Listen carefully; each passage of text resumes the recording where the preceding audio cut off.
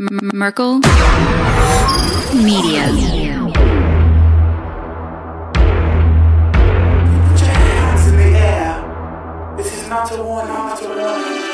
think that I'm running in place? Y'all really testing my patience. Right before I blow up the spot, I had to get back to the basics. What if my talent is wasted? It's sick, but I'm lacking the placement. Thought since I rap in the basement, but my come up is legend, is greatness. I don't care now, it's pedal to the metal. I can never quit now, I will never settle. Puppet to the game, I'm pulling strings like Geppetto. We in the same game, but I'm on a different level. I passed it. Gotta keep grinding till I'm laid up in the casket. No fake round, but you feeling too plastic. Yeah, y'all feeling too plastic. They say my style crazy, but then it's straight jacket. Wow. Why you still testing my patience? Trying to turn me into something I ain't trying to be. All that hate is a heavy rotation. You gon' lose yourself, quit testing me. Don't make me lose my mind. Don't make me lose my mind. Don't make me lose my mind, cause I'm looking like Wesley, test me. Don't make me lose my mind. Don't make me lose my mind. Don't make me lose my mind, cause I'm looking like Wesley, test me.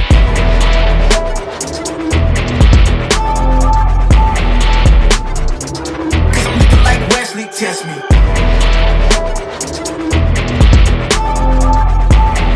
Don't make me lose my mind, cause I'm looking like Wesley. Test me. It is your boy DJ Eastwood, running back Philly. No frauds, no fanboys, no intros. You know the drill. Hit the like button on the stream on YouTube. That would be greatly appreciated. My mic all weird, man. Hit the subscribe button if you watch these and you're not subscribed. That's not fair. That's fraudulent behavior. I give you free content almost every single day, man. All I ask is that you hit the like button, you subscribe to the channel. We are on the first page of Apple Podcasts under 76ers, right under the rights to Ricky Sanchez, right next to Locked On 76ers, next to Keith Pompey. You know what I mean? Your boy's doing numbers out here, bro. And it's all thanks to you guys. For engaging, for listening, for leaving reviews, for subscribing. I don't even really know what podcast subscribers means. For downloads, I don't actually know what downloads means either. But keep it going, man. You put us on the first page, so keep us there, all right? I appreciate all of you, man. If you listen and you haven't left a review on Apple Podcasts, please do that.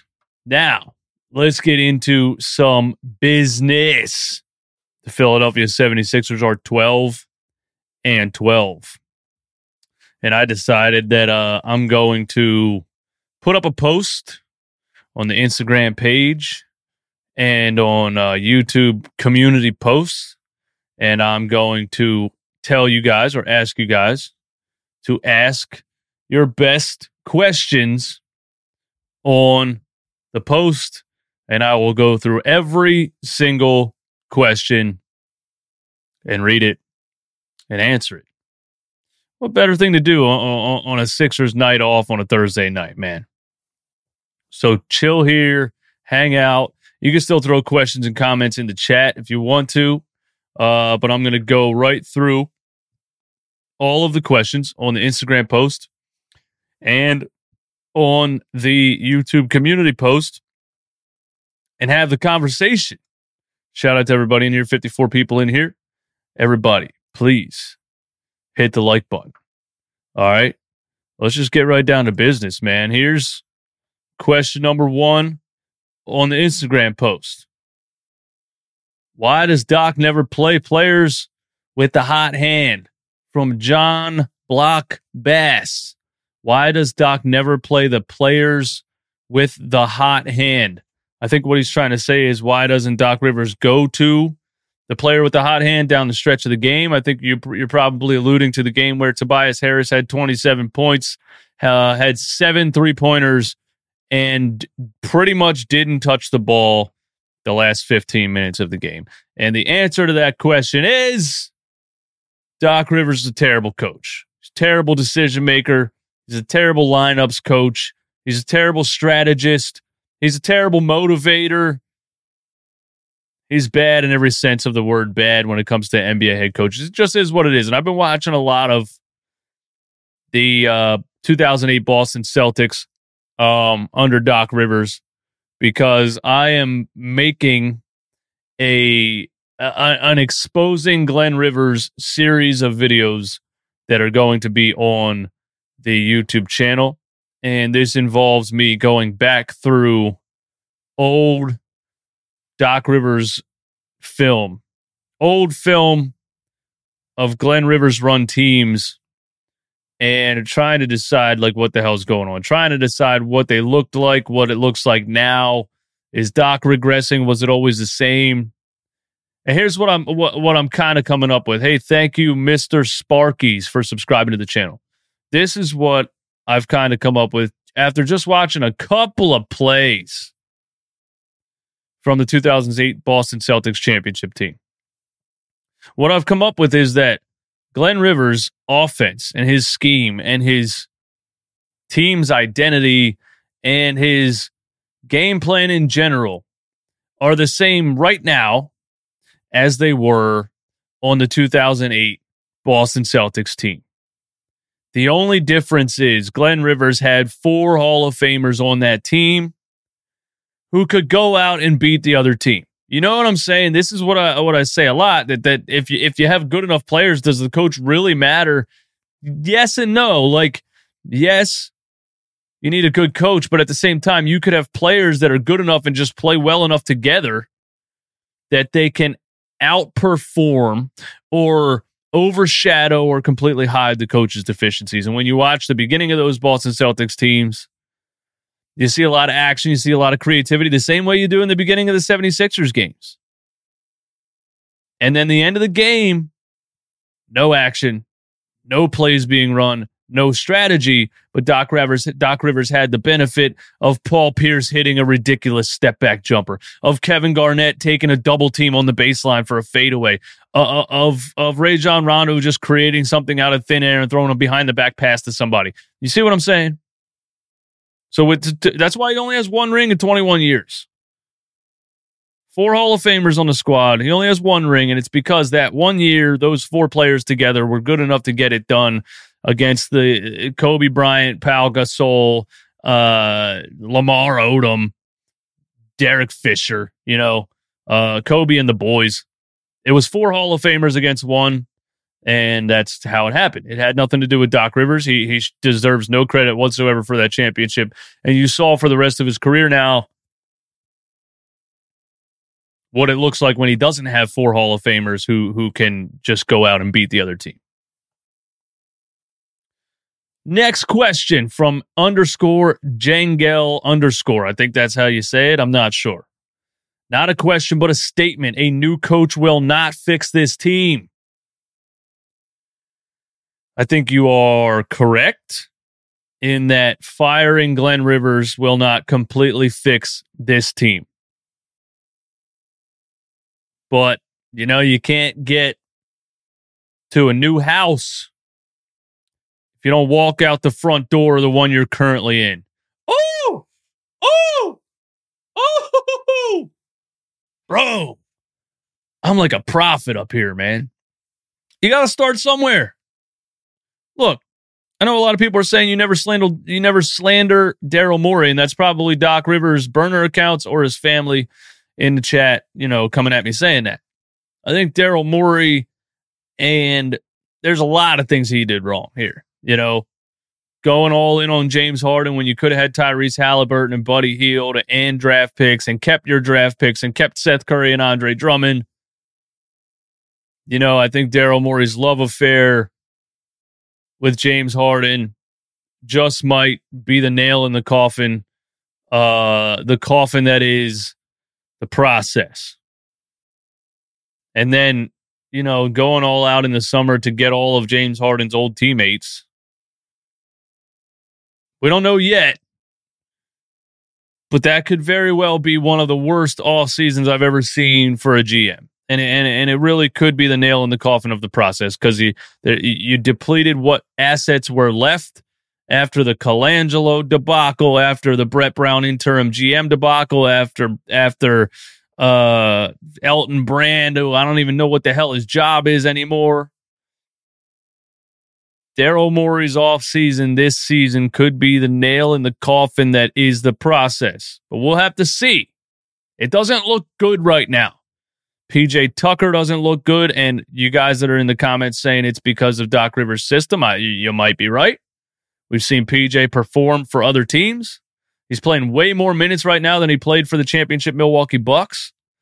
A lot of things go into that. You know, I don't think it's a coincidence that players are perform for other teams and then come here, put on a Sixers jersey, and all of a sudden they lost all their talent. Obviously, it has a lot to do with culture and discipline and practice and the message the coach is inevitably sending to the team. So correct _Jengel_. Firing Doc Rivers does not fix this team. But you know right now, this team is going absolutely nowhere with Glenn Rivers. So firing him right now is a step in the right direction. They're not going to do it, though. But anyway, next question. Sixers announcement. Is Harden and Joel going to work? You want my prediction? Yes. Harden and Joel can obviously work. You know, we overreact to some bad games. We overreact to what the team looks like right now amidst some injuries and coming back from injuries and things like that. That doesn't mean Joel and James Harden can't work. You know, you saw the first couple of games when James Harden came here. First couple games he played in a Sixers jersey, it looked like the most perfect fit we've ever seen. And it's not a coincidence that James Harden did not yet know Doc Rivers' air quotes system or plan or whatever. This team looked better with just James Harden being dropped in the middle with no system at all. Just here, James, here's the ball. Go figure it out. This team looked better those 4 games than they've looked since James has been running Glenn's system, I guess. I guess it's a system. So, yes, I think Harden and Joel can work. I think there's pieces around them that do not complement both of their styles of play. You have a guy at the top of the key in Harden that wants to dribble the air out of the ball and ISO a lot. You have a guy in Joel Embiid that should want to get on the block, but he wants to be on the perimeter a lot more. He wants to work from the elbows. He wants to, work from the mid-range. There's a lot of ISO ball. And then you just have a couple of players that I feel like don't fit that style of play.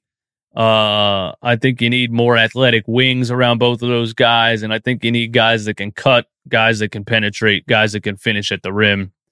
And I think you need a big, strong, athletic, rebounding power forward. And again, not a slight to Tobias Harris whatsoever. He's been playing great, but I think you need a player that's a better fit next to Joel and James. So there's definitely some lineup things that aren't perfect for Harden and Joel to work together. But yes, Harden and Joel can work. There's just a lot of things that need to change yet. There's a lot of things that need to change yet. And also, James Harden, again, after watching those 2008 Boston Celtics teams and a lot of the plays that they ran, a lot of the scoring plays, a lot of the highlights in the 2008 the Eastern Conference Finals against the Detroit Pistons and then the NBA Finals against the LA Lakers, there was so much ball sharing and movement by all of the players. And I can't wait to show you guys, when I really break down a film of what it looks like and what the Sixers look like. There was so much ball movement and sharing, and it's how those players played with each other. It's the makeup of each of those players and how they all fit together. Ray Allen wasn't an ISO player. He wasn't facing up trying to take anybody one-on-one. Rajon Rondo was a pass-first player his whole career.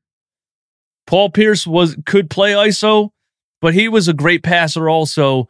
And when you really watched it, man, they caught the ball, they made a move, they swung the ball. They caught the ball, they made a move, they swung the ball. There's plays where Rondo hands it off to Garnett, then sets a screen for Ray Allen to back cut. Meanwhile, a big Kendrick Perkins is coming around setting a screen for Paul Pierce to go to the other side. There was so much action. James Harden played for 9 straight years in Houston and ran absolutely no action other than James Harden dribble the ball make the defense move, either score, get to the free throw line, or pass it to the three-point line. James Harden is going to have to. This is not just on Glenn Rivers. This is not just on Joel Embiid. James Harden definitely has to work on fitting next to Joel, next to everybody else. James has to pass the ball and move. I know he's never, at least in Houston, hasn't passed the ball and moved. Maybe that's another breakdown video I should do, what James Harden looked like in OKC versus what he looked like in Houston versus what he looks like now. That's a good idea. Write that down, Eastwood. James Harden needs to work on passing the ball and moving. Can you imagine James Harden passing the ball from the top of the key and actually running around a screen to the corner three-point line?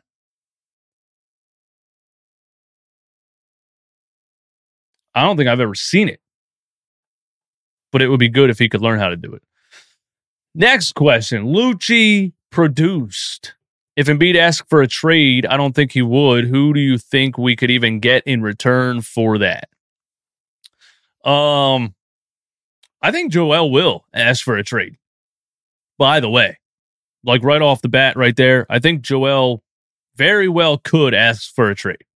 If I'm Joel Embiid, I'm not wasting my whole career here, bro. I'm not hanging out here my whole career while this organization tries to figure this out and continues to put bad fits around you. And I'm not saying Joel Embiid has been perfect by any means. There's a lot of things he needs to get right with his game. You know, the end of the game turnovers have been an issue with Joel Embiid his whole career. He's also 7'2", 280 pounds. You probably don't want him having the ball outside the three-point line in overtime at the end of the fourth quarter at all. I don't care how much of he thinks he's a good ball handler. I don't care. If I'm the coach of this team, I'm saying, Joe, give the ball to a damn point guard and run a play. I don't care how much of a superstar you are. I'm not having you at the top of the key getting double teamed and turning the ball over in overtime. So that can go back to coaching. Again, a lot of things obviously go back to coaching. But if Joel Embiid would ask for a trade, and again, if they fail this season, and you watched, you know, Joel had Jimmy on his team. Joel and Jimmy Butler, you could have won a championship with that team.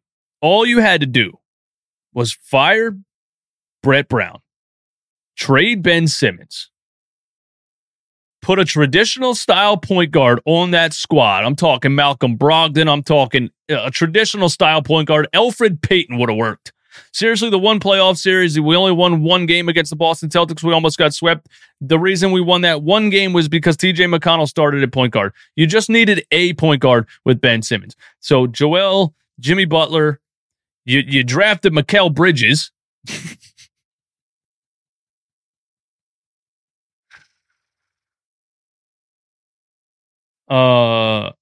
Trade Ben, fire Brett, and that would have worked. So Joel sat here and watched that unravel and watched how terribly that ended up. So I think if it doesn't work this season, Joel might say, listen, I'm 29 years old next season.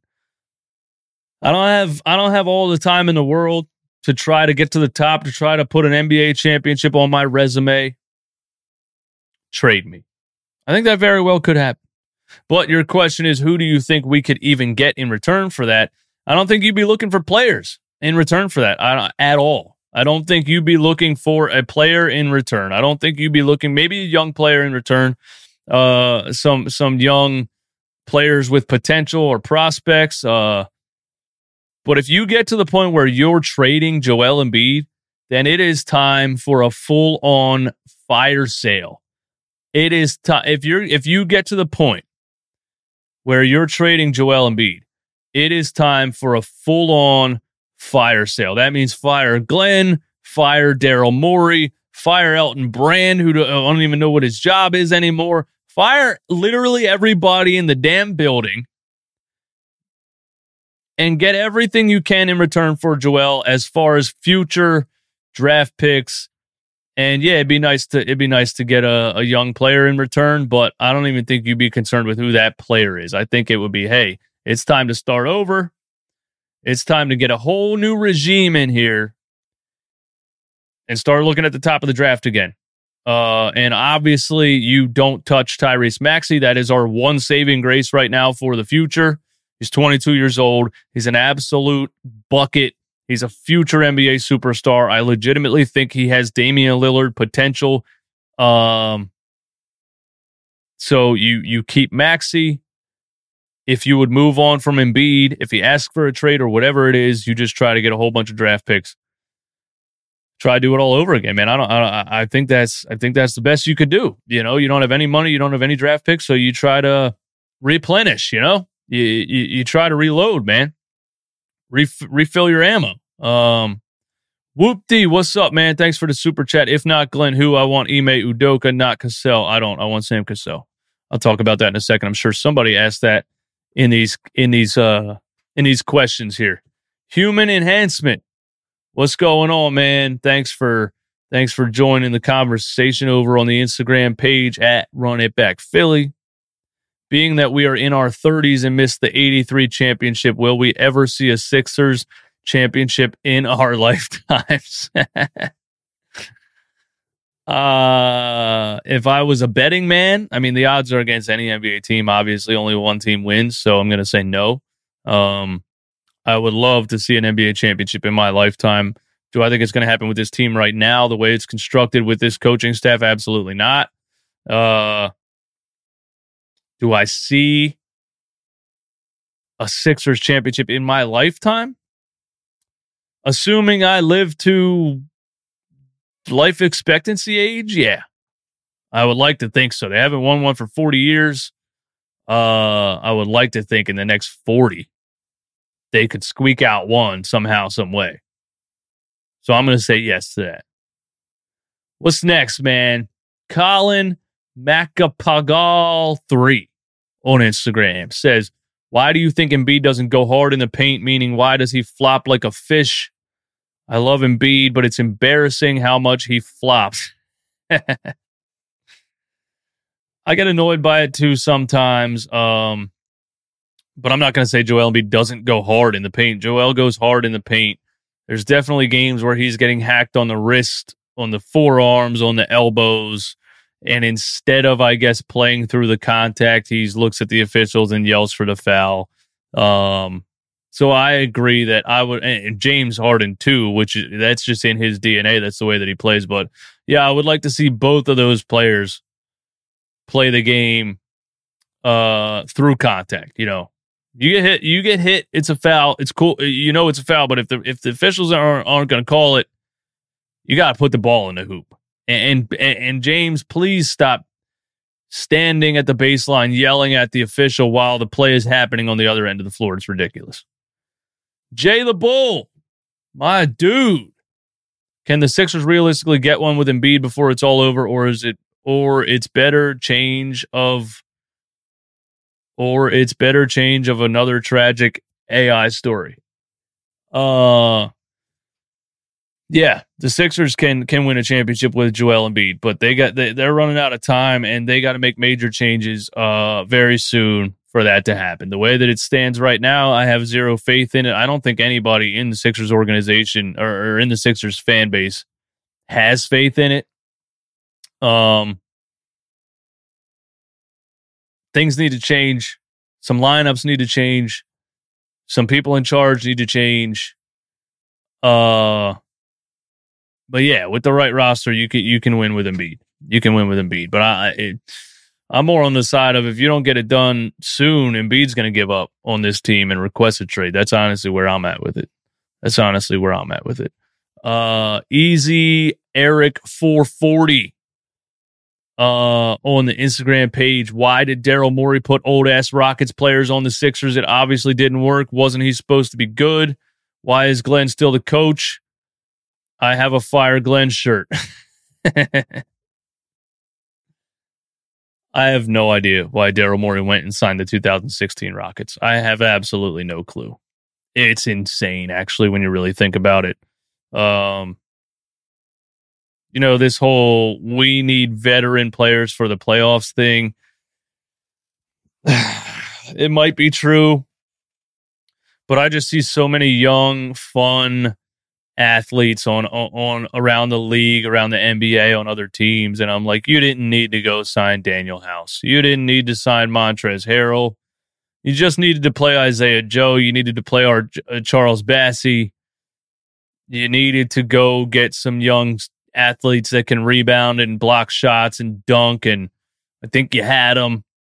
You needed some wings. You could have went and got some. But, you were trying to play the Glenn Rivers card. I think that's Daryl Morey's major mistake here, is building a roster not with what's best for Joel Embiid in mind, but building a roster with what Doc Rivers wants in mind. I really think that's the main mistake Daryl Morey made, is building the roster that he thought Glenn Rivers would like the most, which is old players. Look at PJ Tucker. Just because he has experience, Doc is playing the guy 40 minutes a game. It's insane.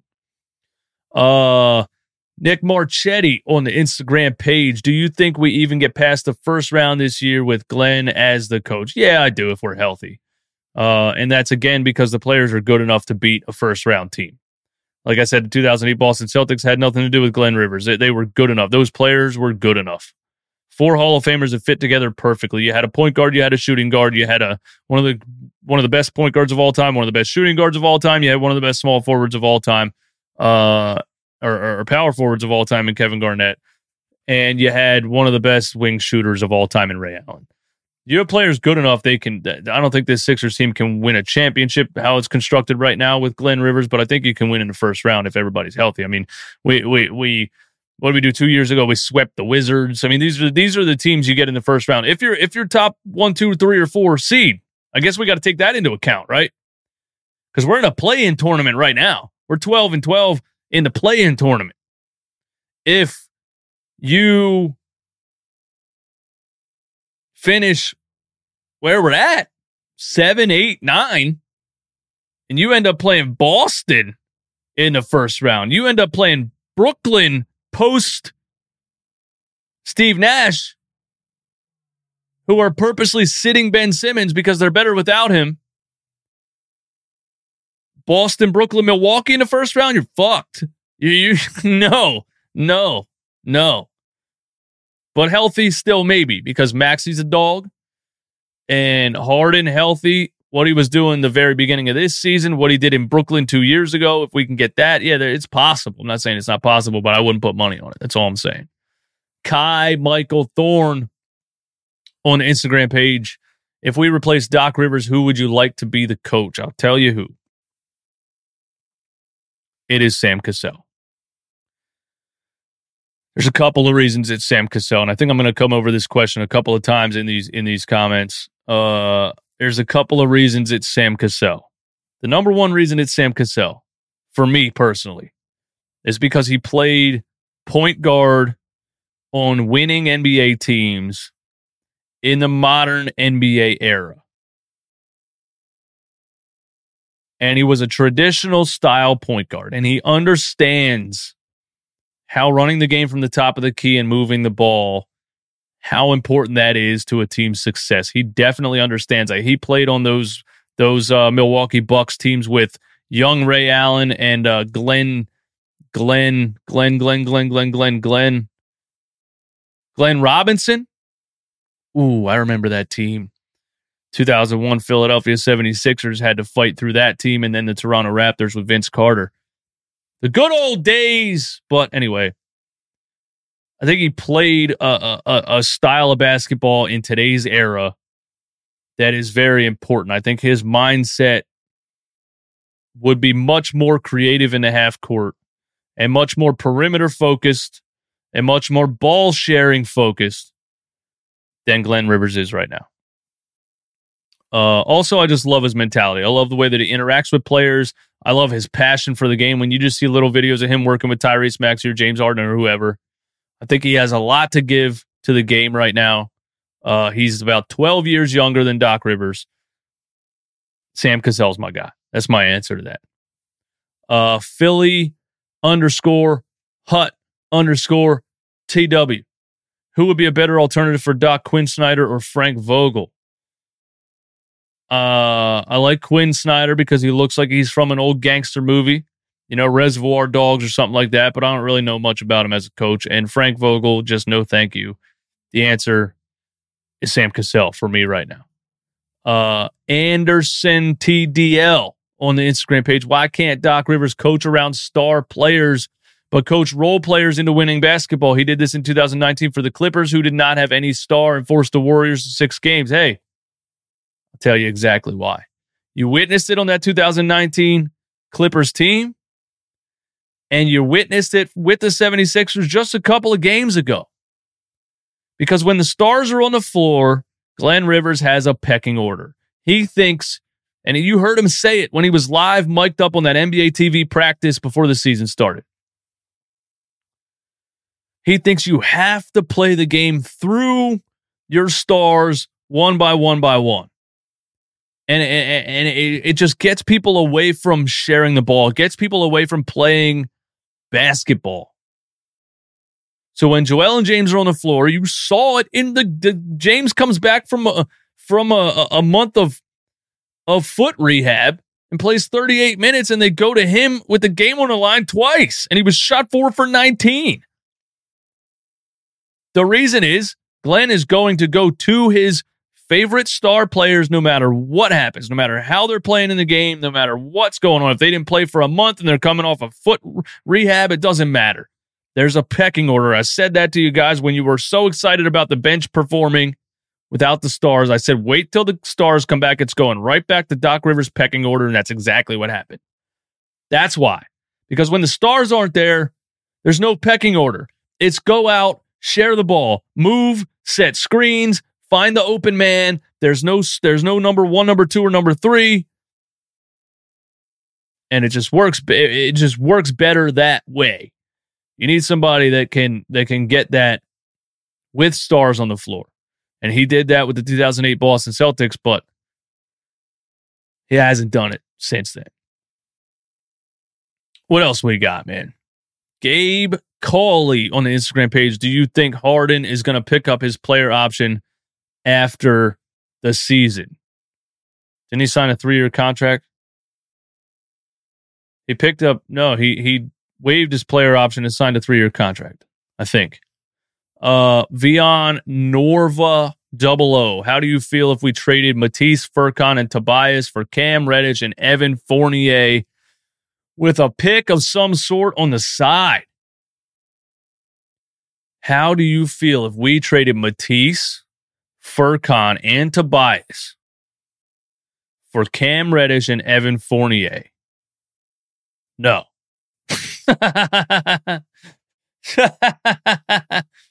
Nah. Here's the thing, bro. I don't know why people are overrating the hell out of Cam Reddish right now. Cam Reddish can't even get on the floor for the New York Knicks, and they are bad. You're not seeing anything out of Cam Reddish, and people are blaming it on Tom Thibodeau and the Knicks system and things like that because they like what Cam Reddish looked like in college, and they like the fact that he's a big athletic wing that we don't have. And just because you don't have something doesn't mean you should just take whatever's available. Cam Reddish can't shoot the 3. He can't pass the ball. He can't play any defense. The dude's averaging like hardly any minutes. He's shooting 20% from 3 when he gets on the floor. No. I like Evan Fournier as a traditional style point guard. I would love Evan Fournier as a backup point guard on this team. But I'm not giving up Matisse and Tobias for Cam Reddish and Evan Fournier. And Furkan, I don't think he has any value. If you can throw him in a trade, go ahead and do that. Killian Van Nuffel. Why is PJ Tucker starting and how do we replace him? The reason he's starting is because Glenn Rivers is a maniac. He should not be starting. Like I said, he played 17 minutes a game on the championship the championship Milwaukee Bucks. He's playing 27 minutes a game right now under Glenn Rivers. It's Glenn Rivers. It is. Starting PJ Tucker and Tobias Harris at the same time doesn't even make any sense at all in the first place. We don't really have many wings to put in there. Daniel House, is that really an upgrade over Matisse Thybulle that we had last year? No. Last year at the small forward position, we were rotating between Matisse Thybulle and Danny Green. Danny Green went down. We started Matisse Thybulle. Matisse Thybulle looked unplayable in the Toronto Raptors series, and he started to switch the lineup again. So you had a whole offseason where that small forward position, a lot of you guys were saying that's what we need, and a lot of you guys were upset that we didn't get that. That small forward position is a big glaring hole in this team. And they did nothing. They did nothing to fix that. They went and got PJ Tucker. They went and got Daniel House, who's not better than Matisse Thybulle. I legitimately think Daniel House at this point in his career is barely above G League talent. You replace him by somehow, some way getting a wing 3-and-D player at the trade deadline. That's how you replace him. Let me go through some super chats real quick, man. Thank you to everybody who supports the channel, supports the movement. Sixers Break Room, Logan, man. Shout out to Logan. I appreciate you. Anybody that's not subscribed, man, go subscribe to the Sixers Break Room. I think a lot of folks asked the wrong question. I don't think it's Ken Harden and Embiid work together. Ken Harden and Doc work together because this offense looked better without Harden. That's a great point, dude. And, I think maybe that's an area that people should explore more is, has Glenn Rivers ever coached a player like James Harden? And does he know how to get the best out of him? I don't know the answer to that, man. Kenny Smith, thank you for a super chat. How can the Sixers use their G League to generate talent for the future? It seems that teams are not really taking advantage of that. The 76ers have been using their G League to generate talent for the future. The problem is they have a coach who absolutely hates anybody under the age of 25.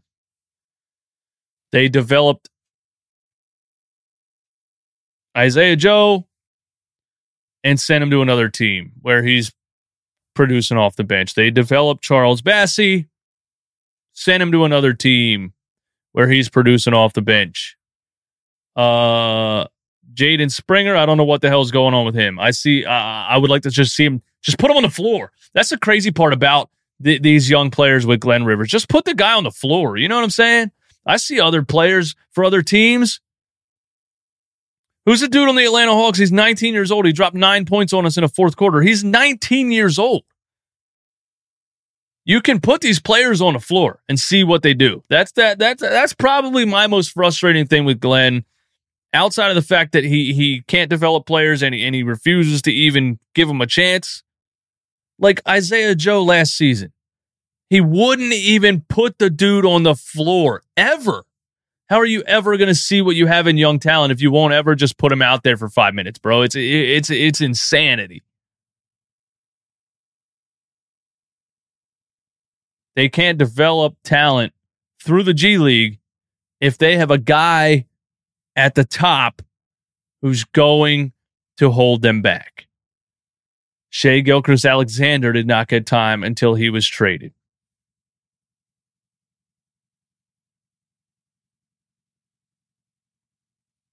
Same story. Kenny Smith again, man. Hey, I appreciate you supporting the channel, man. Continued, should we put more focus on our G League and worry less about getting picks? No, we shouldn't. I think, Kenny, you're really overvaluing the talent that is in the G League.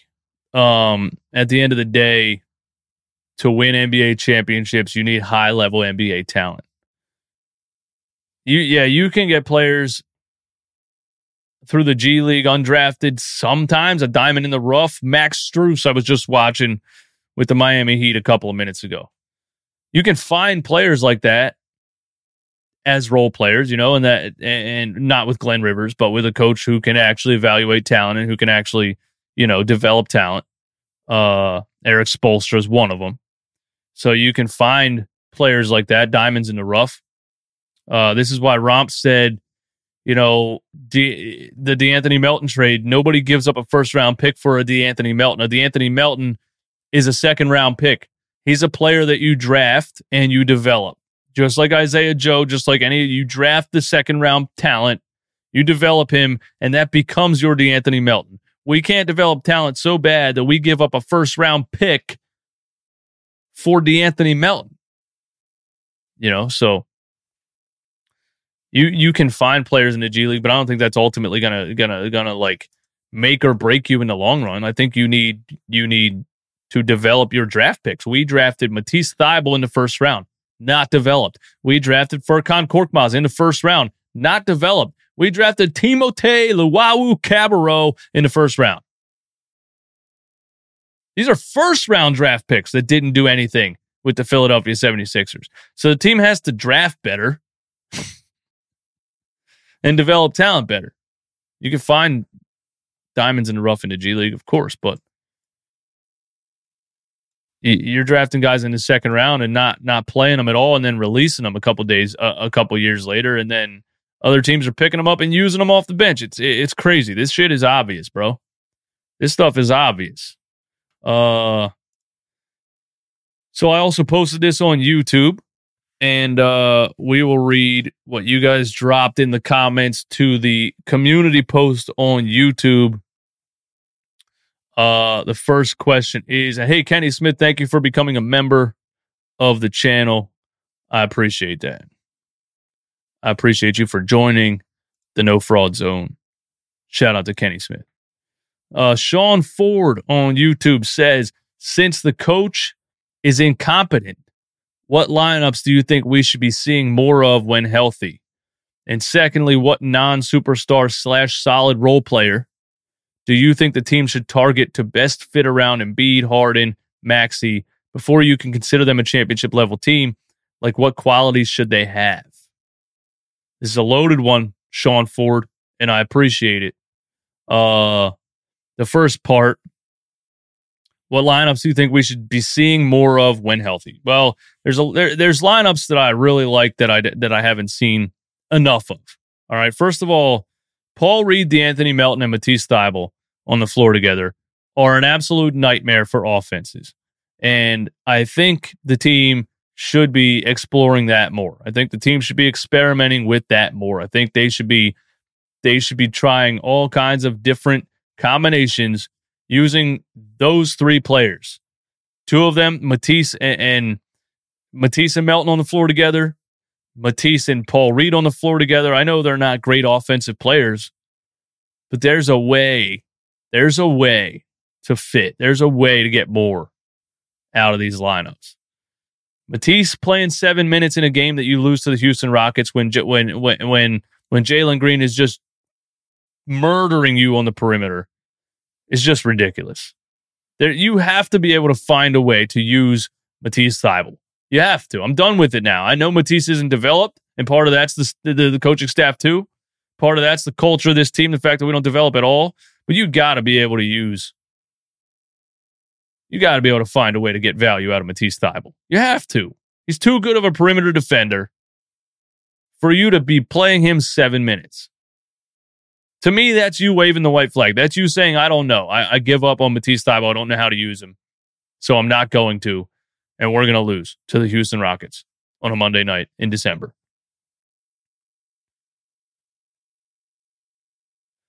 Random gamer, the most ideal lineup for the bench rotation would be Maxey, Melton, Matisse, Niang, Paul Reed. Maxey, Melton, Matisse, Niang, Paul Reed. I don't hate it. I would like to see a lot more Maxey with a whole second unit. I would like to see a lot more of that. So, we'll see when we get Maxey back, which, by the way, he's on pace to return in that 1 month timeline. So it might be before Christmas. Be a good Christmas present to get Maxey back. Sean Ford also says, and secondly, what non-superstar / solid role player do you think the team should target to best fit around Embiid, Harden, and Maxey before you can consider them a championship level team? It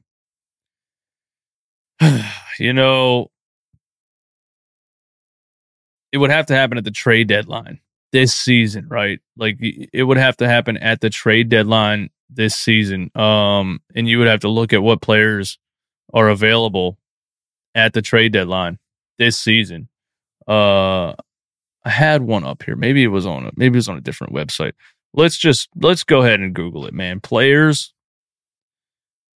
December 15th, because there's players that become available on December 15th. Player eligibility ahead of December 15th. That's the ESPN Plus. You got to pay for that. I ain't paying to read an article. 4 NBA players most likely to be traded after December 15th.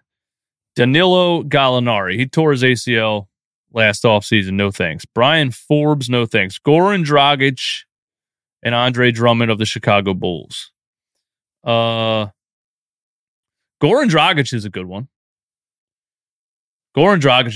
You know, we say we need backup point guard or more of a traditional style point guard or facilitating point guard.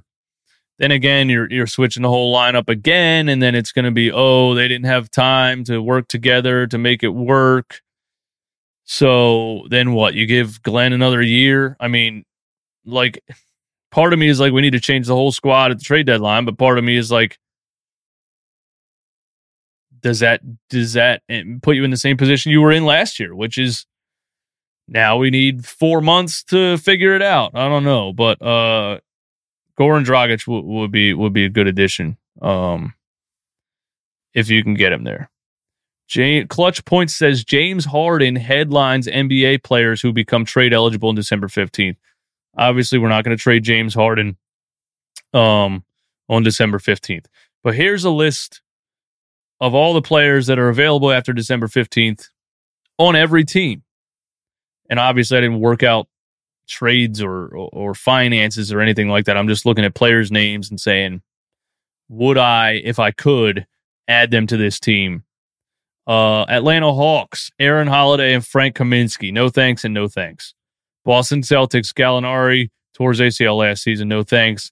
What does this say? Players with no trade clause are in bold. Players with a non-guaranteed or partially guaranteed contracts are in italics. Okay. Luke Cornett, Justin Jackson, Noah Vonleh. No thanks. Brooklyn Nets. They're not going to trade with us again, but TJ Warren is available. Has TJ Warren even played this? I haven't seen TJ Warren play basketball since he lit us up in the bubble. Charlotte Hornets, none. Chicago Bulls, Goran Dragic, Andre Drummond, and Derrick Jones Jr. Derrick Jones Jr., absolutely not. I don't know how that guy's even in the NBA. He was like a dunk contest guy who somehow is sticking around the NBA. He can't ball.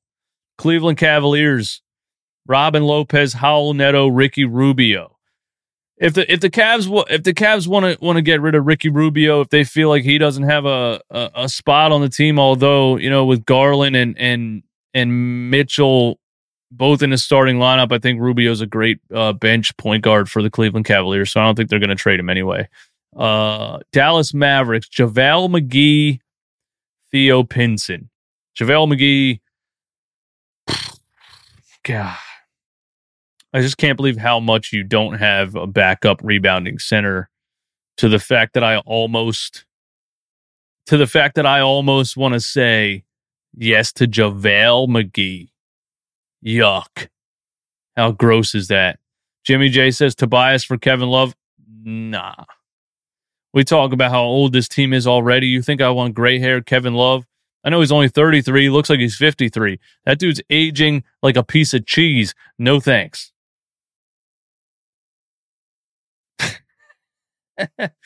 Random Kevin Love roast for no reason. JaVale's backup center is solid. He can rebound. He can finish at the rim. You know, he's kind of a maniac, but it's funny that we had him here for like a season or something. I don't know if you guys remember that or not. Detroit Pistons. All right, wait. Denver Nuggets. There's a player on the Denver Nuggets that I really like. DeAndre Jordan. I'm kidding. DeAndre Jordan is available to the Nuggets. No. Devon Reed. No. Bruce Brown. I like him. I thought he was good for the Brooklyn Nets when they were, you know, really didn't have anybody last season when they were playing without Durant was out with the knee. Kyrie was sitting out the whole year. Ben was sitting out, or James before the James Harden trade. I don't remember. Either way, Bruce Brown was really good for them off the bench. Nice combo guard, hustle guy. I would like Bruce Brown. But if you're talking about pieces we need to put around Maxey, James, and Joel, well, we've gone through all of the available players. We've gone through about half of them so far, and I'm not seeing one that's available. So sadly, we might be screwed. Detroit Pistons, Marvin Bagley, Kevin Knox. Kevin Knox is a pretty high draft pick for the New York Knicks. Didn't work out, right? It's not like Glenn would start Kevin Knox anyway. But big wing player. Golden State Warriors, Dante DiVincenzo. I think he tore his ACL before Milwaukee Bucks went to the finals last year, or went to the Eastern Conference Finals last year. DiVincenzo got hurt, tore his ACL. I don't know if he's played since. JaMychal Green. Nah. Houston Rockets, none. Indiana Pacers, Jalen Smith. I like Jalen Smith. I don't think Glenn would play him, but I like him. Clippers, John Wall. No. Doc would play him 58 minutes a game. Los Angeles Lakers, Troy Brown, Thomas Bryant, Damian Jones, Juan Toscano, Anderson, Lonnie Walker. I like Lonnie Walker. I don't think he's getting an opportunity enough over there in LA. I like Lonnie Walker. I liked him when he was in San Antonio. I would like DiVincenzo. I would like DiVincenzo off the bench. But sadly, I'm not seeing any players that would help your starting lineup yet. Miami Heat, Udonis Haslem. Caleb Martin. I like Caleb Martin. Don't think he would crack the starting lineup either. Milwaukee Bucks, Javon Carter, Serge Ibaka, Joe Ingles, Wesley Matthews. I've always liked Wesley Matthews. And he's been declining for a couple years now. He's probably past his prime. We probably missed our window on Wesley Matthews. New Orleans Pelicans, none. New York Knicks, Jericho Sims, Jalen Brunson, Isaiah Hartenstein. Listen, there's no reason for the Knicks to give up Jericho Sims, but the Knicks are probably trying to trade Cam Reddish right now. If there's some kind of package to clear the Tobias Harris contract and you get Jericho Sims in return, I'm taking that. And I'm telling Glenn, hey, you play this kid at backup center or you're fired. Jericho Sims is a freak athlete who absolutely smokes us on the boards anytime we play the New York Knicks. And the Oklahoma City Thunder have Mike Muscala available. So the options at December 15th aren't very much. There's not a whole lot of options. I don't know if I even answered your question, man, but thank you for the question. DML Hoops on YouTube community post says, why do you think the Sixers look so good at team basketball when the big three was out and look so bad when the stars actually play? What I mean is, why do they look so much less like a team when Joel and James are there? Joel and James, there's a lot of iso ball. Glenn Rivers has a pecking order and a system that he thinks we have to run, and it just doesn't work out. You get away from playing team basketball. You don't move the ball enough. You don't move enough in general. There's not enough action, on and on and on. When there's no stars, when it's just a bunch of role players out there, there's no 1, 2, or 3. You're more likely to share the ball. You're more likely to play the right brand of basketball and find the open man. That's the answer to that. Curtis Washington, what coach would you like to see in place of Doc Rivers? Also, what role player starter would be a key addition to the current lineup? Again, I don't know a player that's a key addition to the current lineup unless you could trade Tobias Harris for John Collins. People get mad when I say that. People hate John Collins. I like him. I like him a lot.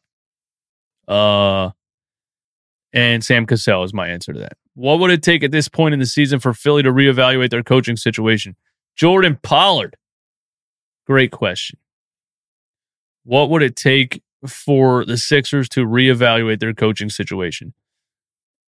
Before the end of the season and before they inevitably lose in the playoffs, it would take the 76. Here's exactly what it would take. And that's a good question.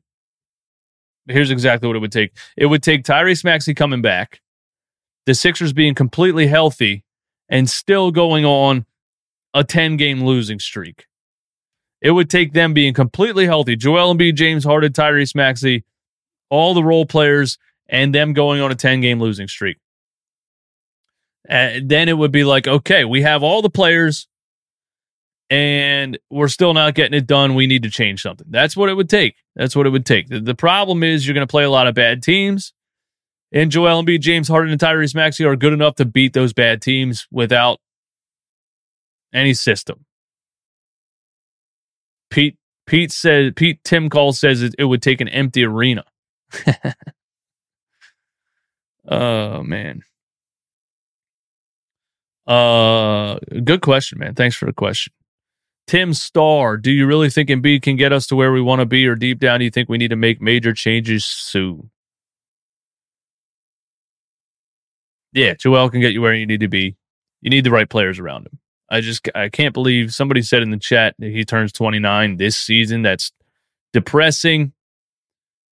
Going through all the stuff that you went through, the process, and waiting for Embiid to be healthy, and him starting his rookie year, playing those 3 months, and it looked amazing, and he is amazing. He's a superstar, and he's the superstar that we thought he was gonna be. But they've wasted so much time failing at putting lineups around him. They've wasted so much time failing at putting lineups around him. It's really sad when you think about it. But yeah, if the right players are around Joel Embiid, you can win an NBA championship. You need a facilitating point guard. I think you have one in James Harden. You need James to be able to score when you need him to score. I think when he's healthy this season, he can do that. He started out the season hot before the foot injury. You can get the version of James Harden that you need. You need Tyrese Maxey to be aggressive and know that he is the man, and you need him to be a 1B, 1C, not a pecking order. Those three players together, that's a big three. All three of them can drop 25 any given night. And you need the right supporting cast. I don't know if the supporting cast is right. That's what you need. But I think it's possible. I also do think changes need to be made soon. If it doesn't work out this year, I'm ready to blow it up. I'm serious. If it doesn't work out this year, I'm ready to blow it up. Mr. Rudy, thanks for the super chat, my guy. Man, Jeremy Grant would be the perfect power forward next to JoJo. I wish we had him in a 76ers jersey. Who has the Jeremy Grant Photoshop with the Sixers jersey? Just kidding. I love when players post those and everyone's like, wow, amazing Photoshop, as a joke, because he used to play for the Philadelphia 76ers. We actually drafted him. We developed him through the G League. He played in the Summer League for, I feel like, 5 years. He went to another team, developed, became a good NBA player. The Portland Trailblazers look, I'm not going to say great, but way better than they did last season just by adding Jeremy Grant. He's become a 25-point per game, two-way NBA player. He's always been a good defender. He's developed an offensive game. I mean, Jeremy Grant looks great. I'm proud of Jeremy Grant for turning into what he turned into. And the 76ers traded the guy for Ersan Ilyasova. I mean, that's really what happened. Come on, bro. And that was a Colangelo move. He was trying to build a team around Ben Simmons at the time. And Colangelo actually built the perfect team around Ben Simmons. Colangelo knew how to build the basketball team that he wanted to build. Remember that stretch at the end of that season when Joel was out for the rest of the year, when they won like 16 straight games and Ben was averaging a triple-double. Colangelo got the best out of Ben Simmons. Turns out he was a dork douchebag, and he got caught using burner accounts on Twitter talking trash about Embiid. But as far as building a roster, he knew what he was doing. And he put shooters and defenders on the perimeter. Colangelo builds better basketball teams than Daryl Morey. Sorry I said that, but I think it's true. But anyway, yeah. Like Jeremy Grant. Proud of him, man. Proud of him.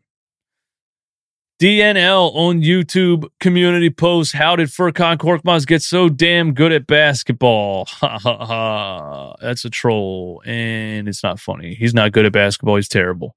Michael Miller, do you think we will fire Doc before All-Star break?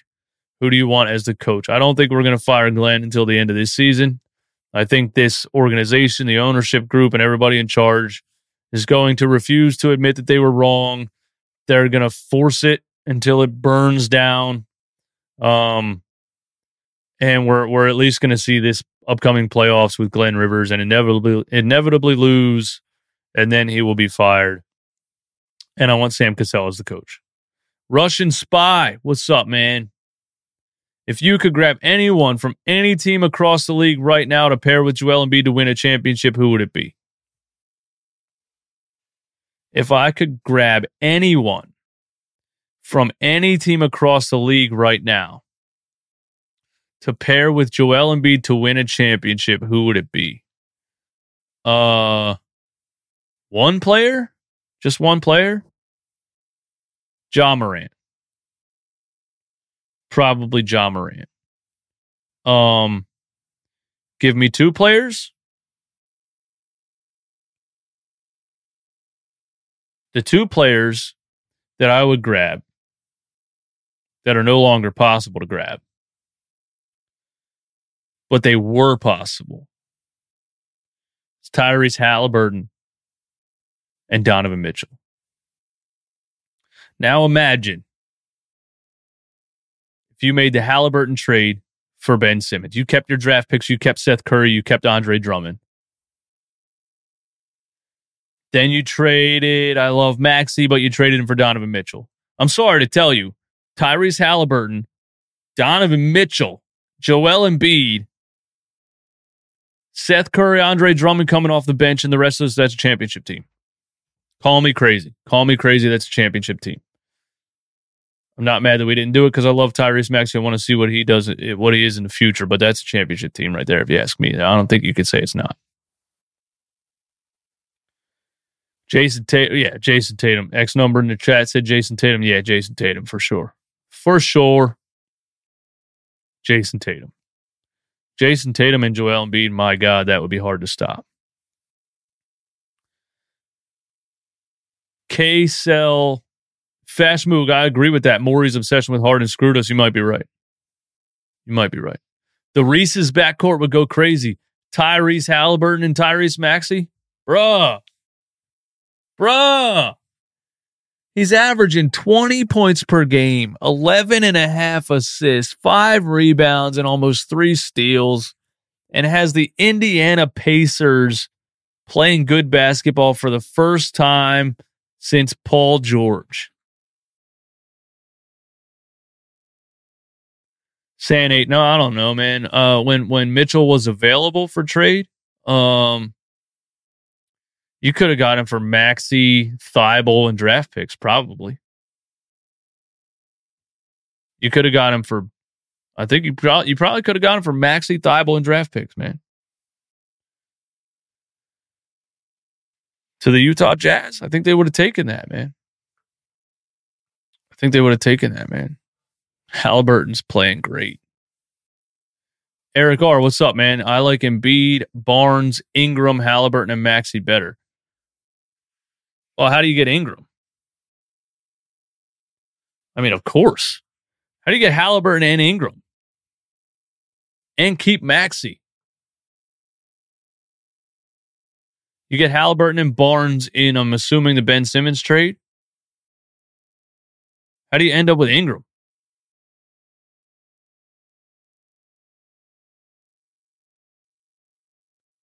But yeah, I mean, I like I like Ja Morant, Luka Doncic, and Steph Curry.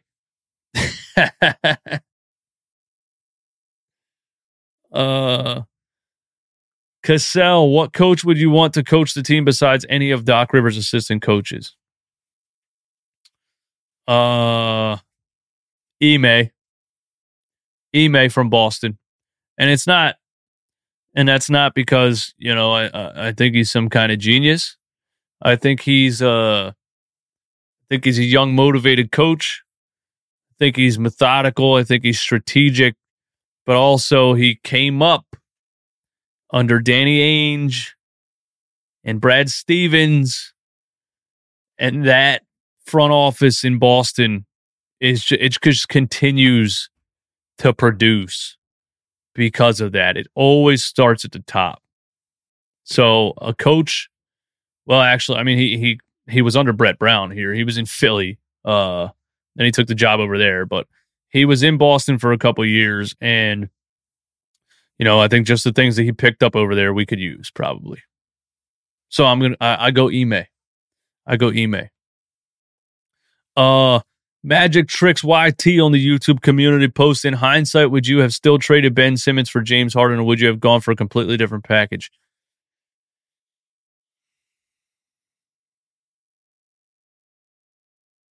I didn't want to say this, but Harden being 33 and the window closing, I'm going to say I would have rather Daryl Morey taken the Tyrese Halliburton package. Halliburton healed, kept Seth and Drummond. That gives you an opportunity to win now, but also Halliburton is young. I think Halliburton would have fit perfectly next to Tyrese Maxey. And you have two players for the future on top of that. You can argue that Tyrese Halliburton is a better point guard right now than James Harden is right now. I think the James Harden thing can still be a win, but I'm starting to think you gave up too much for him. Stephen A. Smith said it on ESPN the day that it was announced. The Sixers gave up way too much for James Harden. They got fleeced in the trade. He said that. He said, first of all, I don't know why you threw in first-round draft picks. He said, you didn't want to give up draft picks. You were asking for draft picks in return for Ben. Now all of a sudden you gave up 2 draft picks? You gave up Seth Curry, Andre Drummond, Ben Simmons, and 2 first-round draft picks. If James was 28, I would have completely understood that trade. But he's not 28. He's 33. And he was coming off a hamstring before he was in Brooklyn. Then he aggravated the hamstring in Brooklyn. Then he spent a whole offseason rehabbing the hamstring, played for us, was not 100% in shape because he was rehabbing the hamstring the whole offseason. Then we get him for a whole offseason. He gets back in shape. He plays for us, and he's playing great, and he hurts himself again. Players get into their mid-30s. The injuries just start piling up. It's scary, man.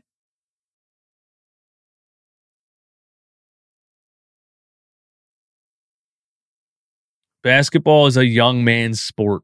A young man's sport. Glenn Rivers needs to understand that. And Daryl Morey needs to understand it too.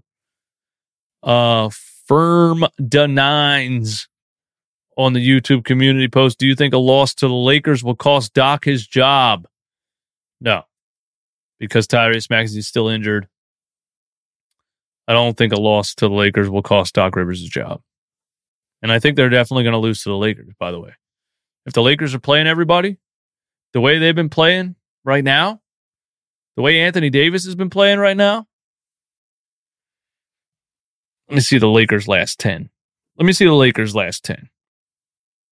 Let's see. NBA. The Lakers play tonight? No.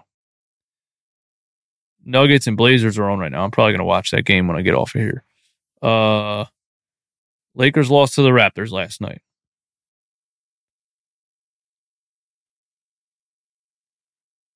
Lakers. Where's this last 10? Does it show? Oh, here we go. The Lakers are 13th in the Western Conference at 10-14. Their last 10, they're 6-4. But Anthony Davis has been stepping up. But this is the thing about this Lakers game on Friday. Even without Tyrese Maxey, you should beat that team. But I don't have faith in the Sixers to do it. Even without Tyrese Maxey, you should beat that team. I don't think not having Tyrese Maxey is a big enough excuse. I think people need to understand that. Tyrese Maxey is great, but this is a player that was hardly getting minutes 2 years ago. Now all of a sudden Doc gets to use that as an excuse. Oh, I don't have Tyrese. You didn't even play You played George Hill in Game 7 in the Atlanta Hawks series. Now Tyrese gets to be your crutch? Oh, we're losing because I didn't have Tyrese. I don't think that's a good enough excuse. I think if they lose to the Lakers on Friday, he should get fired, but he won't. That's what I think. Tez29 says, if only we drafted Shea Gilgeous-Alexander. Well, Doc had him in LA and he wasn't playing him. So there's that. I mean, if only we drafted Tracy McGrady after we drafted Iverson. I don't know. Connor Murphy. If we blow up the team after an early exit, aside from Maxey, who else should stay? Melton, Milton, Thibault, Paul Reed. Who survives the purge? Nobody. Nobody.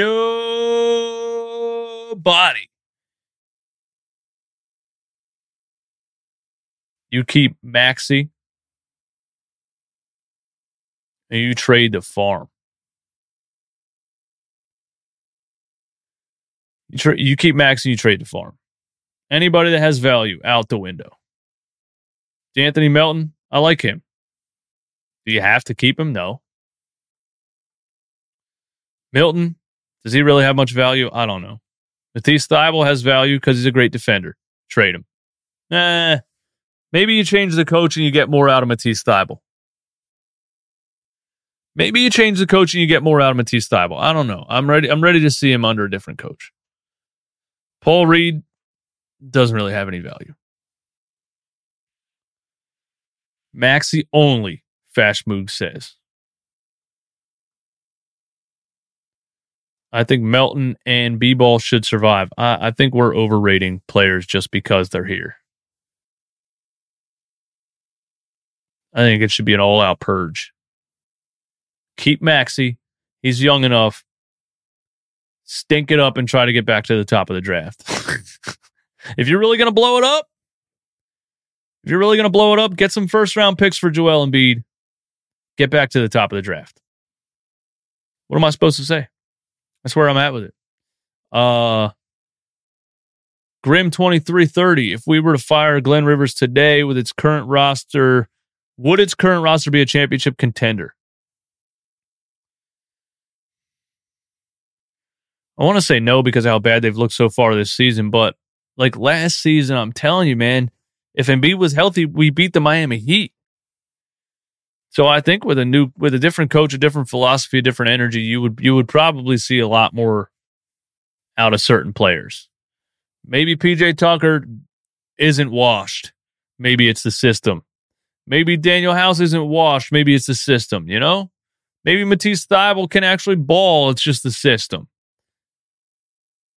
It's very possible.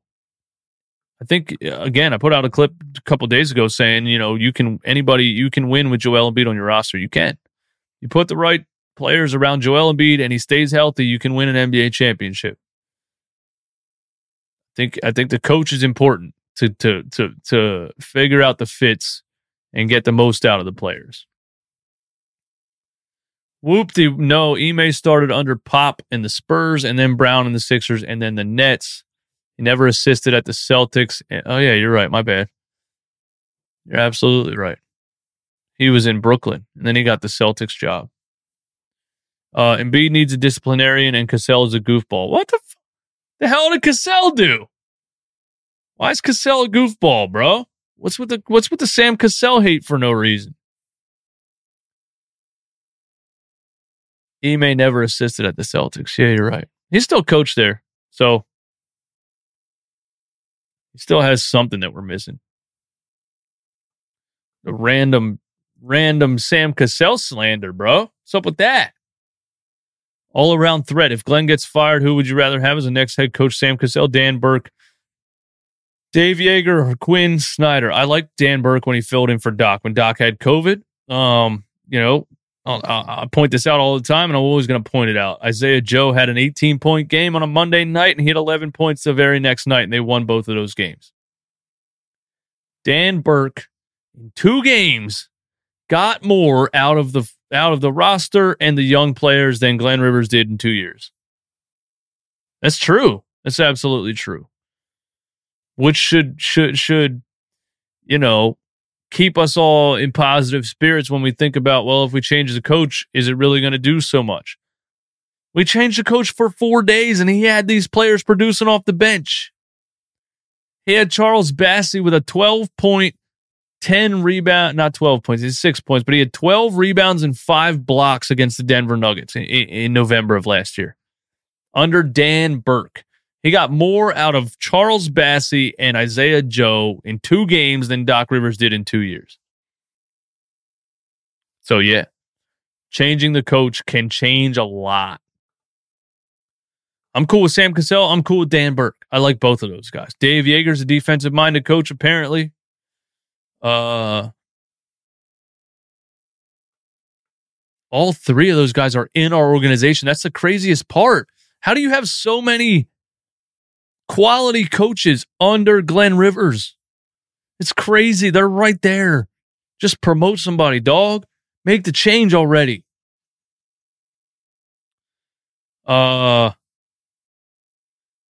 Smoke some weed, with the Stephen A. Smith profile picture on the YouTube community post says, who was the worst 76er player you ever watched?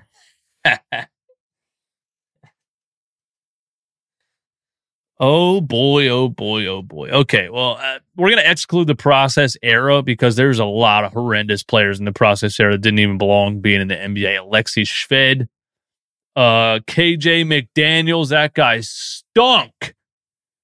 And he got overrated because he had a highlight alley-oop dunk. Tony Roten was pretty bad, but at least he put his head down and plowed his way to the rim and got some buckets. The worst 76ers player I ever watched.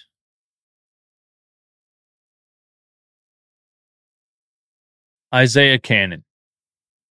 Isaiah Cannon is the answer to that. I could not stand that dude. And him and Robert Covington together, good. Forget about it, bro. Turnover waiting to happen. You could bet on the fact that it was about to be a turnover. Those dudes were either chucking so many threes that they dropped 30 points apiece, or they were dribbling the ball off the side of their foot.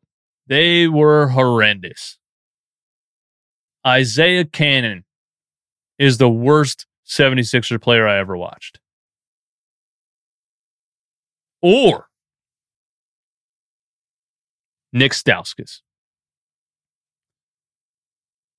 I could never stand Nick Stauskas. That kid was overrated his whole career. 9th pick in the draft out of Michigan because he took him a little far in the damn tournament and had a highlight dunk. Anytime somebody sees a white guy with a highlight dunk, they think he's a superstar.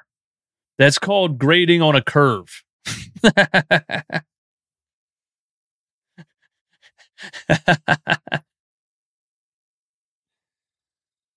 Nick Stauskas was awful.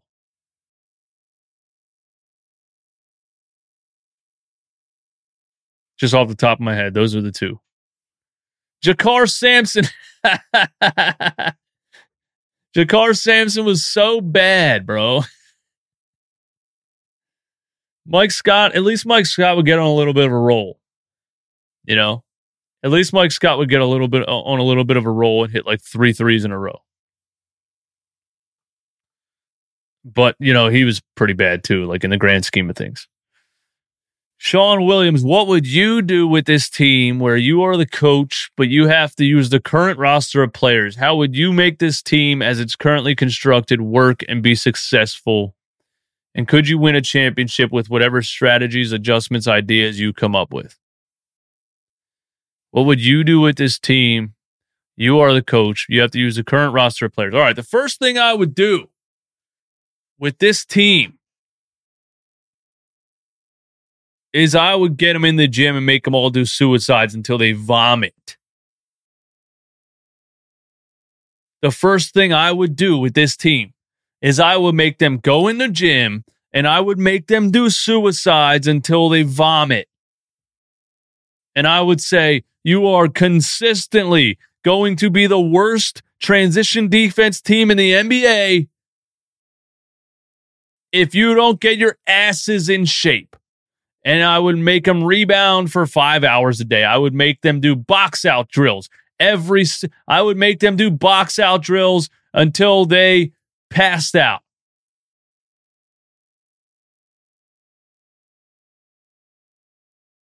How are you consistently the worst rebounding coach, the worst rebounding team, and the worst transition defense team in the NBA for 2 years in a row? That's the first thing I would do. The second thing I would do is get PJ Tucker out of the starting lineup. Well, the second thing I would do, I have to use the current roster. I don't want to do that. I want to trade Tobias Harris. The second thing I would do is trade Tobias Harris for a player that fits a little bit better, complements Joel, for a more athletic rebounder like John Collins. I would get PJ Tucker out of the starting lineup. I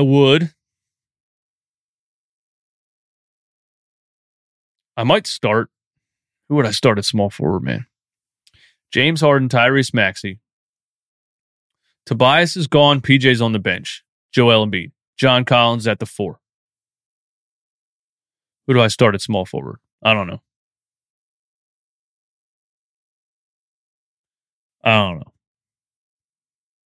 Too tired to think about this, unfortunately. But yeah, I would make them get in shape. I would make them box out.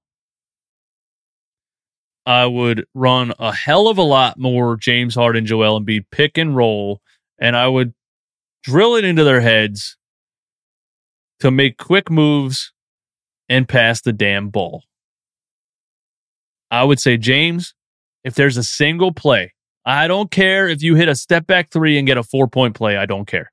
If there's a single play where you dribble the ball for 10 seconds straight, you're getting benched. I don't care. Go watch the 2008 Boston Celtics team.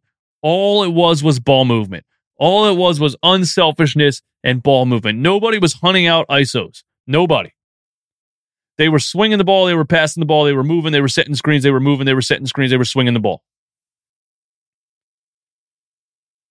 So I would say one move and pass the ball. Joel Embiid, same thing. I don't want to see you dribble 20 seconds off the shot clock. I don't care. Make a move, pass the ball. Make a move, pass the ball. That's what I would say. Pick and roll, pick and pop. I would have a lot more action going on the court. I would have other players moving around. You know? This James ISO and everybody stand and watch. It's ridiculous. It's ridiculous. So that's what I would do. I'd make them run suicides until they vomit. I would make them box out until they hated the sport of basketball. And I would make them play a faster game, continue to move the ball. There would be no pecking order. I would tell James, you're going to have to learn how to move off ball and play basketball like a regular basketball player, or this ain't going to work.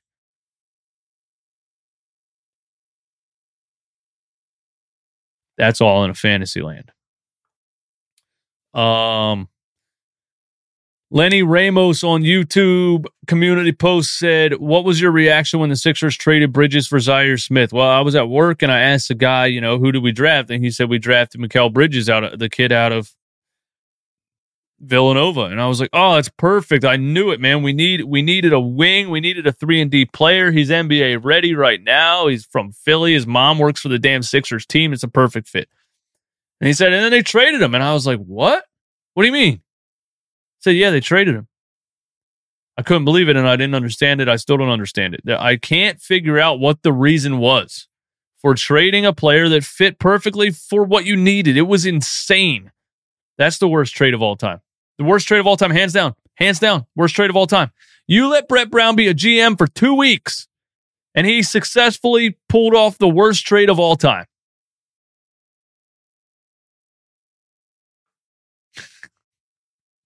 That's the worst trade of all time. I'm dead serious. There's no trade worse than that trade.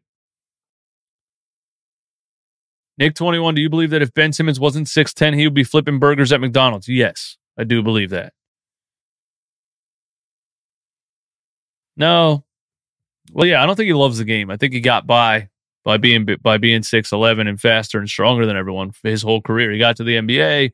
The NBA players learned how to stop his strengths. He then had to develop something, and he said, I'm not doing this. So, yeah, if Ben Simmons was 6'5", with the mentality he has, hell no. He would never be in the NBA because he would have to be able to shoot the ball. No, he wouldn't. Yeah, I agree with that. I agree with that. Rob R. on the community post, if the Sixers do end up blowing it all up, what sort of return would you want to get for Embiid? Draft picks. Draft picks, draft picks, draft picks, draft picks.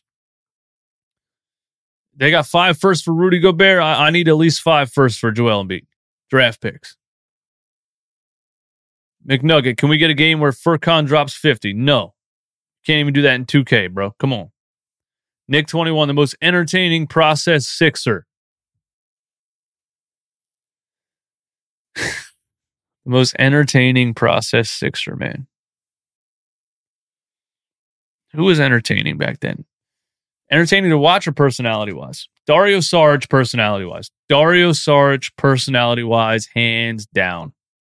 Love that dude. I remember when it was post-game, and I think Mark Zumoff, which shout out to Mark Zumoff, please come back. I can't stand listening to this broadcast.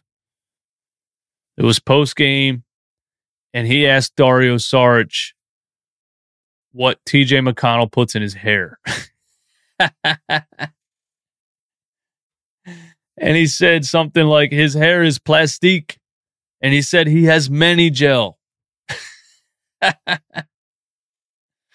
Dario Saric was entertaining as hell. But the most entertaining process player, the combination of Ish, parentheses, Dish, Smith, and Nerlens Noel. That team wasn't winning a damn game, but every game I would turn it on and watch Ish Smith throw monster alley-oops to Nerlens Noel, and it was fun to watch.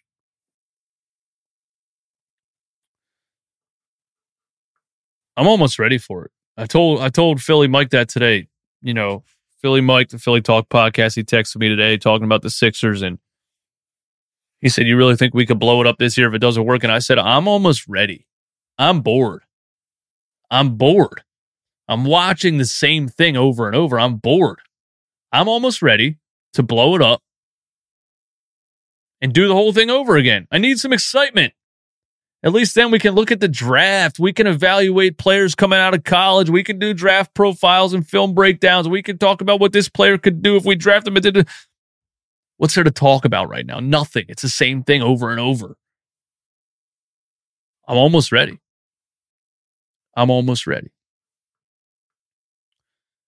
That brings us to this. John Micah on the YouTube community post. If we fail to make it past the second round, again, should we blow it up? Absolutely. Blow it up. Blow it up. Blow it up. If we fail to make it past the first round, I'm making blow it up t-shirts. Jack O NBA. Why does Morey let Doc throw him around like a rag doll?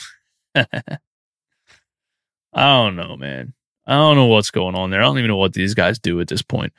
Davon Koo, except the Celtics and Bucks, which team will be the biggest threat in the East this season? The Cleveland Cavaliers. Easily the Cleveland Cavaliers.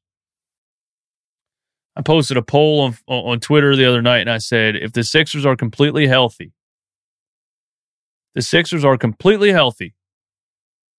can they beat the Cavaliers in a 7-game series? Guys, they got Jared Allen back. They're going to have Ricky Rubio as their backup point guard. They got Donovan Mitchell, Darius Garland, Mobley, Karis LeVert, Jared Allen. Bro, that team is stacked. They still have Kevin Love. Team's going to be hard to beat. I'm telling you, I don't think they have enough now to win a championship as far as experience goes. But if the Cavs keep that core together, I definitely think the Cavaliers are the biggest threat outside the Boston Celtics. And the Bucks, Raptors are frauds. Never really scared of them. Nets are frauds. Don't care. They're better without Ben Simmons and without Steve Nash, but they're still frauds. Lenny Ramos, who would you rather have right now, either Brett Brown or Doc Rivers? Honestly, Brett Brown. And that's sad to say. But I honestly think I would rather have Brett Brown. I think his decision-making was atrocious, but he didn't have the ego that Glenn Rivers has. Neither of them are good. You're not winning with either of those guys. There's a reason Brett Brown's not an NBA head coach right now. He's back making coffee for Greg Popovich. But I think Glenn Rivers' attitude, his self-righteousness, rubs off on the players more. And you get this team of players that think they're great. They think they already won. They go out there against the Houston Rockets and they play like they already won the game. They play like they already accomplished something. Not that Brett Brown would get much more out of them. I need a coach who's going to come in and remind these guys, you haven't done anything. You've done nothing. There's no reason for you to go out there and act like you've done something in the NBA. None of you have a ring. None of you. James, I don't give a damn what numbers you put up for 10 straight years in Houston. You don't have a ring. There's no reason for you to go out there and act like you did something. None of you have done anything. Now it's time to get to work. They need a mentality change. These coaches are too damn soft today, man. Too damn soft. Whoop-de, run fast break offense, triangle and half court. I agree, man. I agree, but it ain't going to happen. Mr. Rudy, I'm ready too. This team is exhaustingly boring. They make me hate the NBA. I actually have a great time watching around the NBA. I pay for NBA League Pass. It's been great. I love watching other teams. And watching NBA League Pass and watching other teams has made me hate the 76ers even more. Because it's exciting. These other teams are exciting, bro. The Sixers do not excite me right now. Tyrese Maxey excites me. Healthy Joel Embiid excites me. James Harden, I'm up and down on. The rest of this roster does not interest me at all. Doesn't interest me at all. Tobias, Matisse, PJ. I love DeAnthony Melton. Don't get me wrong. I don't think Daniel House is bro, this roster does not excite me.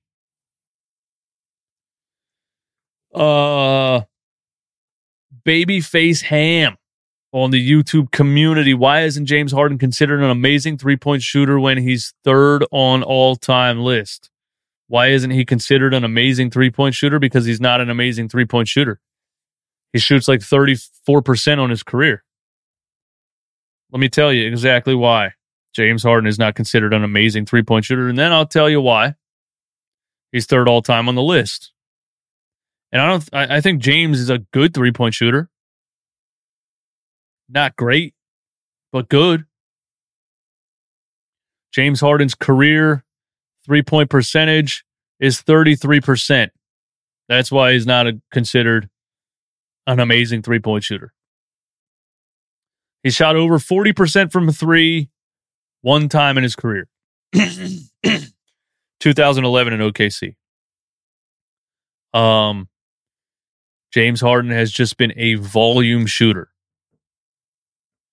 He shot 1 billion threes in Houston. And he's a good three-point shooter. Don't get me wrong. I'm not sitting here saying he's not a good three-point shooter. He's not a great three-point shooter by any stretch of the imagination. James Harden can fit alongside Joel Embiid if he just spreads the floor, facilitates, and hits the shots that you need him to hit.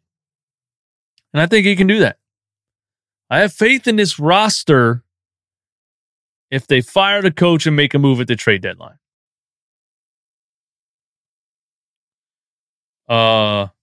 Look, let me show you the numbers of somebody who's a great three-point shooter, okay?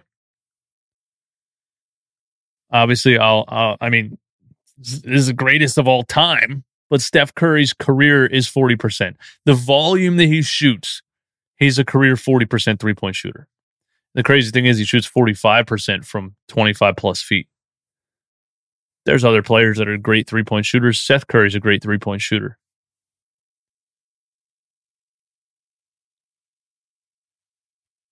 We'll have to see, we're going to see more Friday. What they looked like against Houston was horrible. But Harden was just coming off the foot injury, didn't shoot well the whole game. Doc probably shouldn't be playing him 38 minutes. Mr. Rudy, you're absolutely right about this, man. Too many guys who hesitate to shoot open shots. It doesn't make sense. Why are they? Why do they do that, man? Even PJ Tucker right now, it gets wide open in the corner. Pump fake, dribble, pump fake, pass. Daniel House, pump fake, step back for no reason. Matisse Thybulle obviously hesitates to shoot. Shake Milton hesitates to shoot. Anthony Melton hesitates to shoot. There's just not, the philosophy isn't being drilled to them by the coaching staff, man. That's just what's going on, bro. RL in the community post, why does Joel Embiid keep falling down all the time? Joel Embiid, people just still don't understand this. Joel Embiid's 7'2", 280 pounds. It is clear to me that after he broke his foot and then re-broke his foot and missed the first 2 years of his NBA career, and then came back and partially torn meniscus or tore his meniscus, and then came back and had a partially. He's clearly been trained to fall down. Do you know what happens if a 7'2", 280-pounder goes up for a layup, gets bumped off balance a little bit, and tries to catch himself? Sprained knee, sprained ankle, torn ACL, on and on and on. I guarantee you, trainers have worked with Joel Embiid to get him to fall over. If you're off balance, do not try to brace yourself because you're going to hurt yourself. You got to fall down. How come Giannis never falls down? Giannis isn't built like Embiid. Giannis is a freak of nature. Giannis is a freak. Is Embiid built like Giannis? Giannis is a brick wall.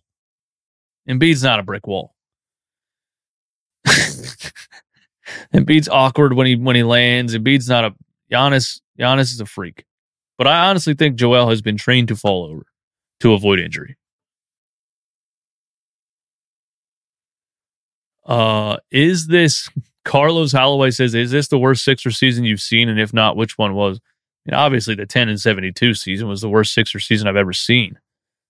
This is not the worst Sixers season I've ever seen, no. Most frustrating? No. It's up there for most frustrating. When the expectations are high and a team comes out and looks nothing like you were sold, that's frustrating. So this is one of the most frustrating teams I've ever seen so far this season. Absolutely, for sure. We thought we finally did what we needed to do in the offseason. We now are making a championship push. And we're 12-12, and we don't look good even when we were all healthy. So this is a very frustrating Sixers team. But the most frustrating Sixers team for me personally was the 2019 team before Jimmy Butler. I don't know if it was 2018. It was right around when I first started YouTube too.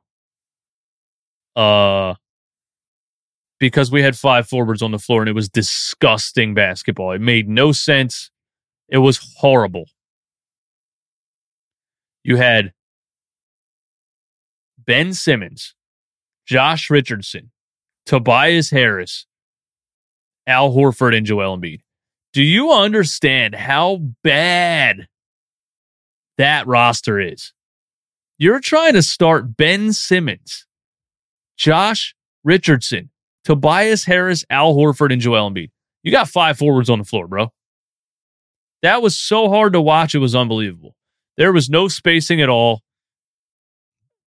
It was an awful team. That was an awful built team. And Brett Brown just could not figure out I need to switch this lineup and I need to put ball handling guards on the floor. I was screaming.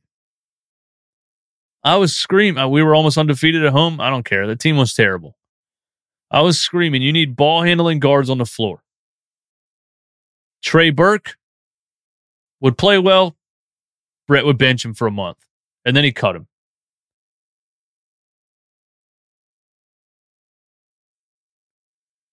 There was no ball handling guards on that team at all. It was bad. It was hard to watch. We got some more, man. Thanks for hanging out with me, everybody. It's still got 218 people in here. Please hit the like button. That would be much appreciated. Let me get 200 likes on this, man. I think I should have 200 likes by the time this is over. Nick P.S. Why is the city all worried? We will get 50 wins no matter how bad the start is. Everyone needs to relax. It was one game in early December. No, it wasn't one game. The process has been 8 years, and they haven't won since 1983. Nick, you sound like you just started watching the Sixers, and I can't have this conversation. Let's look at the replies here. I laughed and said, stop it. Nick P.S. Don't come back on board after it happens. Back on board, bro? I've been a Sixers fan since 95. You better check yourself, Nick. Don't tell me what to do. I've been watching this team before you were born. Literally before you were born. You were in your dad's you-know-what when I was watching this team. I watched Jerry Stackhouse play basketball. Do you even know who that is? Come on, bro. Anyway, thanks for hanging out with me, everyone. I appreciate it. This was a fun thing to do on a night off when the Sixers randomly have another 3-game gap. I just don't, they played Monday, they have Tuesday, Wednesday, Thursday. Play. Next week, they have another 3-game gap. I don't get it. You give us 19 back-to-backs in a row, and then we have like entire weeks off. It's weird. But yeah, Lakers play tomorrow. The Sixers play the Lakers tomorrow. I would love to do a post-game live after that, but I got to go to a wedding at 5, and that game starts at 7:30. I would love to sneak out of that wedding at about 7:30. If I do that, maybe I can watch the game on my phone on the way home. If my girl drives me home, maybe she'll do that for me. Maybe I'll do a post-game live. We'll see, man. But yeah, thanks for tuning in. Thanks for hanging out. Hit the like button. Subscribe to the channel. Go to the podcast right now. Anybody, do me the biggest favor. 200 people in here. I only have 56 reviews on the podcast, bro. Go to Apple Podcasts on your phone. Type in Run It Back Philly, or you know what? You can just type in Sixers or 76ers, and it's right there on the first page. Look at this, bro. SIXERS. Search. Right there. Bang. Go there. Press the button. Scroll to the bottom. And leave your boy a 5-star review. I would appreciate that very much. Thank you all. Quit testing me. Don't make me lose my mind. Don't make me lose my mind. Don't make me lose my mind, cause I'm looking like Wesley, test me. Don't make me lose my mind. Don't make me lose my mind. Don't make me lose my mind, cause I'm looking like Wesley, test me.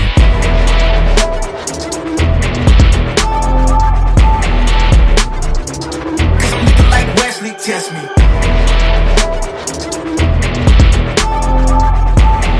Don't make me lose my mind, cause I'm looking like Wesley, test me.